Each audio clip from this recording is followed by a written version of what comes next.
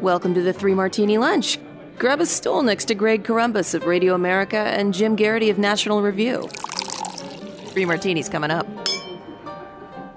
And we're glad you are with us on the Three Martini Lunch. Come on in, grab a stool. First, you're going to hear us complain a lot, and then you're going to hear three good martinis, and all of it's brought to you by ZipRecruiter.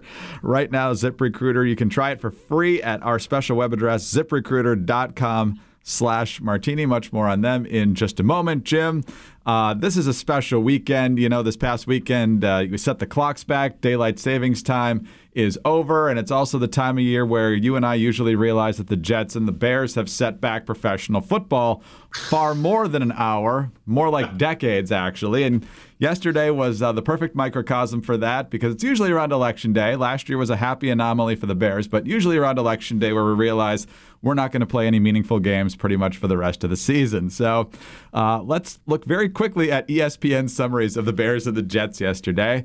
First, the Bears. Bears coach Matt Nagy will need to spend the offseason reimagining the offense. Everything is broken. The Bears gained 9 total net yards in the opening 30 minutes against the Eagles and finished 2 of 10 on third down. Chicago didn't even get a first down until under a minute left in the first half. Quarterback Mitchell Trubisky made a couple nice plays after halftime, but he's struggling overall. The entire offense is in desperate need of an overhaul. Then, of course, the Bears lost to the Eagles 22-14 yesterday. Jets, unfortunately, lost to the previously winless Dolphins, and here's the summary of that. It was one of the most embarrassing losses in franchise history. The Jets are faced with 3 questions for the second half of the season. Can quarterback Sam Darnold be fixed? Will the team fracture? And will coach Adam Gase keep his job? The latter question will hinge largely on the first 2. The Jets, 1-7, are a dumpster fire, headed toward a 1, 2, or 3-win season. So, Jim, I'm not sure why we keep doing this to ourselves, but yet again, here we are. Yeah, when Gase took over, there was a lot of questions of, was there a requirement that he make the playoffs? What were the expectations? And he wanted to play meaningful games in December. Greg, we didn't make meaningful games in October. In a long history of disappointing weekends, it's yesterday was really bad. It's very surprising. Usually one of us is having a reasonably okay season. It sounds like the Bears are really bad. One of my Twitter friends offered the theory: Nagy is Gase, and Gase is Nagy. It's like and all of a sudden I dropped my coffee cup like it was the end of Usual Suspects. It's kind of like that. It was just a year ago that we were being forced to run those nasty third-party attack ads against each other because both the Bears and the Jets at that point in the season were competitive. And now this year, 3-5 for the Bears, 1-7 for the Jets. And I don't know. It's all about draft positioning yet again. Greg, I'm just going to point out, we lost to a team that was trying to tank. Not even Patton could destroy tanks like that the way the Jets did. So for anyone not familiar with the terminology, tanking is when you deliberately lose games because you want to have the highest draft choice next year. Wow. All right, well, let's get to the good stuff with a double shot of bad news for Elizabeth Warren. Let's start with polling. New York Times taking a look at how President Trump fares against 3 different Democrats in some critical swing states. Those 3 Democrats being Biden, Sanders, and Warren. The states are Michigan, Pennsylvania, Wisconsin, Florida, Arizona, and North Carolina, all of which are critical, all of which were won by Trump in 2016. Among registered voters, against Biden, Trump is even in Michigan. Biden leads in Pennsylvania, Wisconsin, Florida, Arizona, and Trump is actually ahead in North Carolina. Against Sanders, Sanders is up in Michigan, Pennsylvania, and Wisconsin. These are all very tight within the margin of error, with the possible exception of Biden's lead in Arizona. Trump leads in Florida, Arizona, and North Carolina within the margin of error. Then among registered voters, Trump +6 against Warren in Michigan. They're dead even in Pennsylvania and Wisconsin. Trump is up 4 in Florida, 3 in North Carolina, and Warren leads by 2 in Arizona. Then you get to likely voters, and that actually makes things even worse for Elizabeth Warren. Biden is up in every state except North Carolina against Trump. Sanders is ahead in Michigan, while Trump leads in Pennsylvania, Florida, Arizona, and North Carolina. They're even in Wisconsin. And then when it comes to Elizabeth Warren, Trump is ahead in every state except Arizona, where they're even. So Joe Biden is still clinging by his fingernails to the electability argument. And for Elizabeth Warren, who thinks she has the big momentum, Maybe not so much in the swing states, Jim. Yeah, this is one of your, sit up and maybe spit out your coffee type polls for both sides. Because if you're polling for Trump, one, yes, we don't have a national election. Trump lost the national popular vote in 2016. It's much more important to look at the head-to-head matchups. And I've generally been keeping an eye on it. And generally the head-to-head matchups particularly against Biden, did not look good. Hadn't spent as much time looking at the Sanders and Warren ones. And again, it's early in the cycle, but there's no harm in ever trying to apply a likely voter screen to your sample. Holy smokes, none of these are that good for the Democrats, Greg, because even if you want to take the Biden scenario with the likely voter screen, his lead in Michigan is 1 percentage point, Pennsylvania is 1%, 2% in Wisconsin and Florida, and Arizona. I mean, none of those are out of reach for Trump. Right. And for obvious reasons, people who've been watching this primary know Joe Biden is not in tip-top shape, shall we say, for both physically or mentally for the rigors of a long-fought campaign. Bernie Sanders, his folks certainly think, again, that likely voter screen, the only state that Sanders is winning is Michigan by 3. Wisconsin's a tie. Trump's ahead in a bunch of the others. And Warren, Warren's not ahead in any of them. If you subscribe to the theory that Elizabeth Warren is the de facto front runner, I don't think that really fits anymore. But she's been leading in Iowa. She's been leading in New Hampshire. You could see her racking up some wins and getting some quick momentum to this. Boy, I'd be surprised if this poll didn't, put a slam the brakes on this. I think if you're a Democrat, you got to look at this and say, whoa. Yeah, there's a bunch of policy differences she had with Hillary Clinton, but in the end, the persona, right? This lecturing, hectoring, I know better than you, professorial tone is not going to sell well in that upper Midwest. Again, one poll, I suppose somebody could argue these samples are wrong or something like that. But my guess is that a whole bunch of Democrats are looking at this and saying, holy smokes, could we really risk nominating Elizabeth Warren? And oh, by the way, the other two options aren't looking too great either. And, this is Sanders. The idea was that Sanders was the kind of guy who could connect with that white working class. Maybe not, Greg. And so look, we'll see how future polls show out, but this is an indicator. The flashing red klaxons for warnings. This should put the entire Democratic Party on red alert. That maybe 2020 is not going to be this slam dunk that they've been thinking it is all along. It's going to be a wild ride either way. I'm still fascinated by the fact that Ohio is no longer even considered a swing state, which might be accurate, but it's just so weird considering all the previous cycles that were so tight. There's another Elizabeth Warren problem. The New York Times isn't real impressed with her funding plan for her health care system, saying, quote, one of those measures would steepen her proposed wealth tax on net worth above $1 billion, but the other, accounting for $2 trillion of the $3 trillion total, would go far beyond billionaires. For the top 1% of households, Ms. Warren would increase taxes on investment gains. She would put in place a new system in which capital gains are taxed annually instead of when investments are sold, and she would raise the tax rate on capital gains to be the same as on ordinary income like wages. And so, Jim, turns out there are people who are not billionaires who have capital gains. Yeah, and so here's the thing. On the one hand, people are not going to spend a lot of time sorting through the details of a Medicare for All proposal. That having been said, occasionally, just over the past weekend, a couple of people have said, under Medicare for All, you're not allowed to keep your plan. To people who are generally happy with their health care plans. So, it's illegal under Medicare for All for your employer to keep offering you your current insurance. It is illegal to purchase private insurance. The only thing you'll be able to have insurance for would be things like plastic surgery or things that are not traditionally covered by health insurance as is. And people who are good Democrats don't like that. They're all of a sudden wait a second, I like what I got. That's a very big problem for her. And I think also just this points out her way of selling it, which is to say, well, I'm not going to raise taxes on billionaires. There are enough exceptions. Well, actually, no, Senator Warren, that's not actually true. Your own reports that you're putting out are saying you're going to raise taxes on people who are not just billionaires. The fact, and this will lead to a credibility issue. And again, when if and when Warren is the nominee against Trump, is the coverage going to get a lot softer? Sure. But for the Trump campaign, it's all here. It's from places like the New York Times that are not Trump cheerleaders.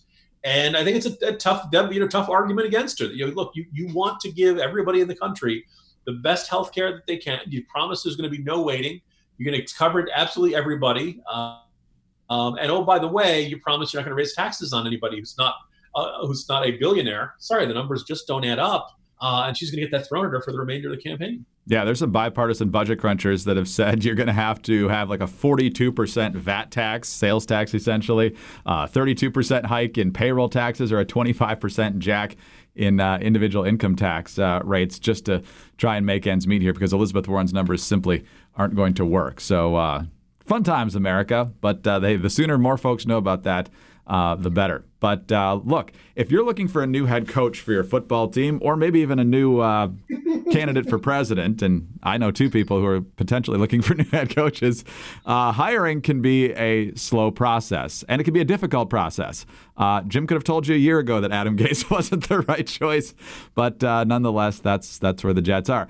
But other people have had the same problems, and it's not just professional sports teams. For example, you got this guy, Dylan Miskowitz. He's the COO of Cafe Altura, and he was trying to hire a director of coffee. Now, who wouldn't want to be a director of coffee for this new organic coffee company? But he was having trouble finding qualified applicants through all the traditional systems. Hey, email it here, job boards, whatever. So he switched to ZipRecruiter. ZipRecruiter doesn't depend on candidates finding you. It finds them for you. ZipRecruiter's technology identifies people with the right experience and invites them to apply to your job, so you get qualified candidates fast. Dylan posted his job on ZipRecruiter and said he was impressed by how quickly he had great candidates apply. He also used ZipRecruiter's candidate rating feature to filter his applicants so he could focus on the most relevant ones. And that's how Dylan found his new director of coffee in just a few days. You got to have a good director of coffee. And with results like that, it's no wonder that 4 out of 5 employers, that's 80%, who post on ZipRecruiter get a quality candidate within the first day. Find out for yourself. See why ZipRecruiter is effective for businesses of all sizes. Try ZipRecruiter for free at our special web address. It's ZipRecruiter.com/martini. That's ZipRecruiter.com/MARTINI. ZipRecruiter.com/martini. ZipRecruiter, the smartest way to hire. All right, Jim, he tried to slip it past us by quietly dropping out on Friday, but sorry, Beto O'Rourke, it's not happening. You're not going to get us to not comment on the fact that you flamed out of this Democratic presidential field. Yes, I remember CNN's giddy, breathless breaking news coverage when he decided to get in. And Jim, that was pretty much the high point. He was standing on tables and diners, and that didn't seem to do a whole lot of good. Then he got more extreme in his rhetoric, and, well, now Robert Francis O'Rourke is no longer running for president. And I would say that given how far left he tacked in this effort to become the Democratic nominee, his statewide, anyway, political future in Texas is also very bleak. But we don't want to go without some of Beto's greatest hits. First of all, this one in his very first answer from the very first debate. Necesitamos incluir cada persona en el éxito de esta economía. And how about that Second Amendment? Hell yes, we're going to take your AR-15, your AK-47. We're not going to allow it to be used against our fellow Americans anymore. And what about the First Amendment? Do you think religious institutions like colleges, churches, charities, should they lose their tax-exempt status if they oppose same-sex marriage? Yes. There can be no reward, no benefit, no tax break for anyone or any institution, any organization in America that denies the full human rights and the full civil rights of every single one of them. Well, Jim, Beto lost. I think the Constitution won. We're going to have far fewer four-letter words on cable news now that he's out of the race, hopefully. So what do you make of the political implosion that is Beto O'Rourke? All right, so, Greg, since Trump came down the escalator, one of the big words in American politics has been gaslighting, right? And it comes from this old film. And the idea is somebody wants you to believe something that may or may not be true. It's probably if it's not true. So they tell you something that's not true, and they act as if it's true. And what's more is they act like you're crazy for not believing it. They accuse Trump of doing this a great deal. They could argue a certain amount of fake news. You could argue that some Trump fans would argue that the Russia investigation was an attempt to gaslight Americans into believing that either the vote was hacked or that Russia had, colluded with them or something. I felt for a chunk of 2018 like I was being gaslit about Beto O'Rourke because I read through a whole bunch of those extraordinary lengthy profiles about how cool Beto was and how he was skateboarding and he used to be in a punk rock band. He's just so cool. Oh my God, look at the way he sweats. And, he's Kennedy-esque and we don't mean the driving. And it was just kind of, because I kept reading through these profiles and I kept waiting for the part where, and then he went off to Afghanistan and saved his platoon or something. Just what made the guy so extraordinary. That because he'd been in Congress for 6 years, I had not noticed him. I cover, most of the campaigns and elections, but pay attention to Congress. And I had noticed the guy until he was on the cover of Texas Monthly very early in 2018. I read through that, it was like a 14-page profile. And I kept reading through it, like, why? Okay, I know this guy's running against Ted Cruz, and I realized that's why a whole bunch of people are excited about him. But like, what else is there to this guy? And I just couldn't find it. And, much of 2018 was all about the excitement of Beto O'Rourke. Loses the race by 2 points. I'm not surprised. I was hearing early on from the Ted Cruz campaign, look, as long as we didn't sleepwalk through this, as long as he didn't sneak up on us, we were going to win this race. It's going to be close. He's got Democrats, jazzed and excited. Demographics of the state are changing a little bit. It was not a good year for Republicans, but by and large, it's going to be fine. He goes on his Kerouac road trip. And this was the first rattle in the engine in this really well-honed image that Beto O'Rourke had built. And let's not forget that he raised more money for that Senate race than anybody else ever had in history by a wide margin, right? Yeah, that's a financial advantage that you simply never have in politics other than, And so the question, okay, so to me, he's like all hype and no substance. Well, lo and behold, Greg, he runs for president. And all of a sudden, when he's not running against Ted Cruz, but he's running against other Democrats that other people in the media like better, lo and behold, all of a sudden, all the skateboarding seems juvenile. And all of a sudden, the jumping on the counter in the diner starts to look kind of ridiculous. And you may recall that Julian Castro just dismantled him in one of the debates for not knowing what he was talking about immigration law. His speeches seemed kind of empty platitudes. The speaking in Spanish just kind of looked, I think it was, there were two moments that I think indicated how much it was clear that he was a media creation. The one time he was mocked on Saturday Night Live was the quick introduction was that a guy who tragically misinterpreted our enthusiasm for last year was the fake introduction for the Beto O'Rourke impersonator. And then the second one was when Beto was on Seth Meyers, and he says, Seth Meyers asked him, "You ran against Ted Cruz in a Senate campaign. Do you ever miss how easy it was to be different from Ted Cruz?" Beto chuckled. "Yes, where's Ted Cruz when you need him?" And of course, that set up Ted Cruz to observe on Twitter, "I'm in the Senate." There you go. There was this recognition that, Beto O'Rourke was always a creation of media hype. And so now the fact that he has, crashed and burned and didn't even make it to Iowa. And let's face it, it's not like it was, any of these states were looking particularly strong or, for any of them.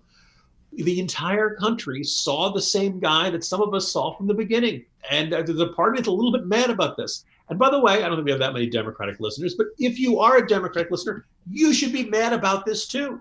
Because all those people who went down there to eat the enchiladas and drink the Shiner Bock and to enjoy it, they were selling you a false set of goods. They were hyping up a guy who was not going to have this. And you should be angry. And by the way, for all the time Republicans complain about media hype, we don't fall for this. We generally don't have this happen because we don't have correspondents coming to write, gushing profiles about John James in Michigan or anything like that. You're just not going to see it. And that's, ultimately a factor in our politics. This seems to get worse every cycle. And so I'm going to take this moment to Greg to say to the whole wide world, I told you so. And this makes up for my egregious judgment in football teams. Well, it's great to see Beto go, and it's a colossal indictment of the media. So remember, folks, when there is a presumptive Democratic nominee and the mainstream coverage all of a sudden can't find a single negative thing to say about that Democratic nominee because, of course, they're all in to destroy Trump, and there's plenty of negatives you could say about Trump, too. Just remember that the media orchestrates its coverage in a way that it wants an outcome to happen, not necessarily a straight delineation of the facts. They see what they want to see. And sometimes that can actually be a big advantage for Republicans. Maybe you could argue our first martini kind of covers that as well with the polling there. But that's where we are, Greg.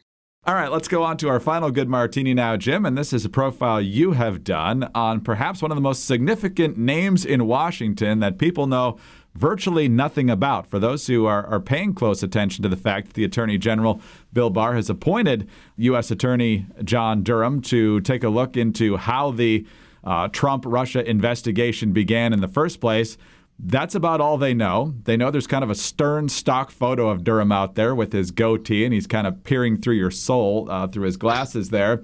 Other than that, they just know the name, John Durham. It's not Bull Durham. It's not some sort of nom de guerre for Coach K at Duke, which, of course, is based in Durham. It's not his Pierre Delecto or anything like that. This is a guy who's apparently built a reputation on both sides of the aisle where nobody's really got a problem with him looking into this. Now, if he finds something, they're going to probably blame Bill Barr for it or something like that, or maybe even then turn Durham into a pariah. But as of right now, he seems to be a guy that both sides respect. Besides the usual touting my work, which you should always read everything I write, as a general rule, spent a good chunk of last week working on this profile. It is about between 5,000 and 6,000 words.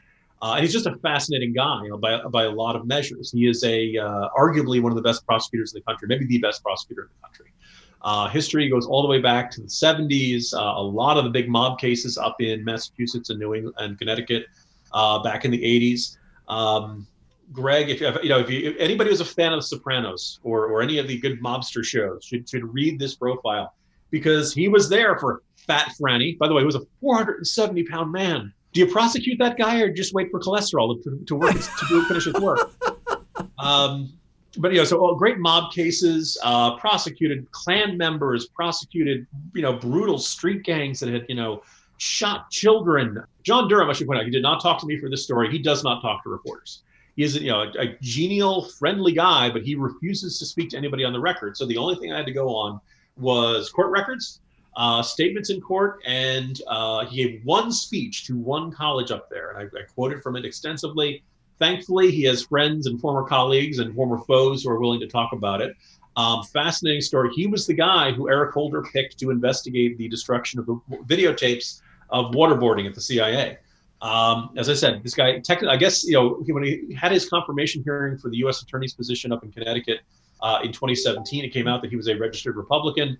But this is a guy who is completely trusted by both sides of the aisle. Both Democratic senators in Connecticut sang his praises and eagerly supported his nomination. He is an absolute straight shooter, and he was the guy Eric Holder decided to investigate those waterboarding ones. Greg, people know I've written fiction and stuff. This is the first time I've gotten to write in nonfiction. Durham said to the general counsel of the CIA when he felt like he was getting the runaround about something, "You are the only thing standing between the Central Intelligence Agency and an FBI raid."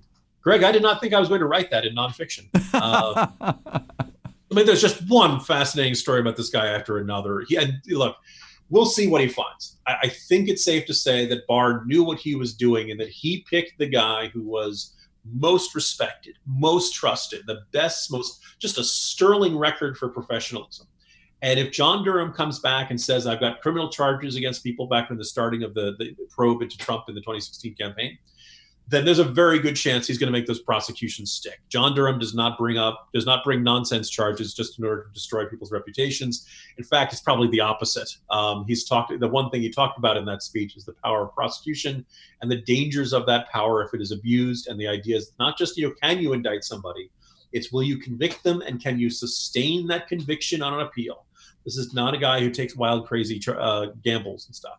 The flip side, if Durham comes back and says, I do not choose to indict these people, I did not find sufficient evidence to charge them with a crime, based on everything I've read the last week and the interviews I've conducted and all that kind of stuff, Greg, I feel confident saying if John Durham couldn't get a prosecution there, probably no prosecutor could get a conviction there. That this is, Barr knew what he was doing. He picked the A+, top of the heap. This is a guy who's been doing this for a very long time and taken on some very big foes, all kinds of situations that have involved the Central Intelligence Agency, the FBI. This was the guy who prosecuted the FBI agent who was informing Whitey Bulger. All that stuff is in there. So I tell everybody, go take a look, listen, or read it through. I think it's fascinating reading. It's not all that political reading. It's a story of cops and robbers and gangsters and all that kind of stuff. But my conclusion at the end of it, Greg, was that Barr has picked the right man for the job.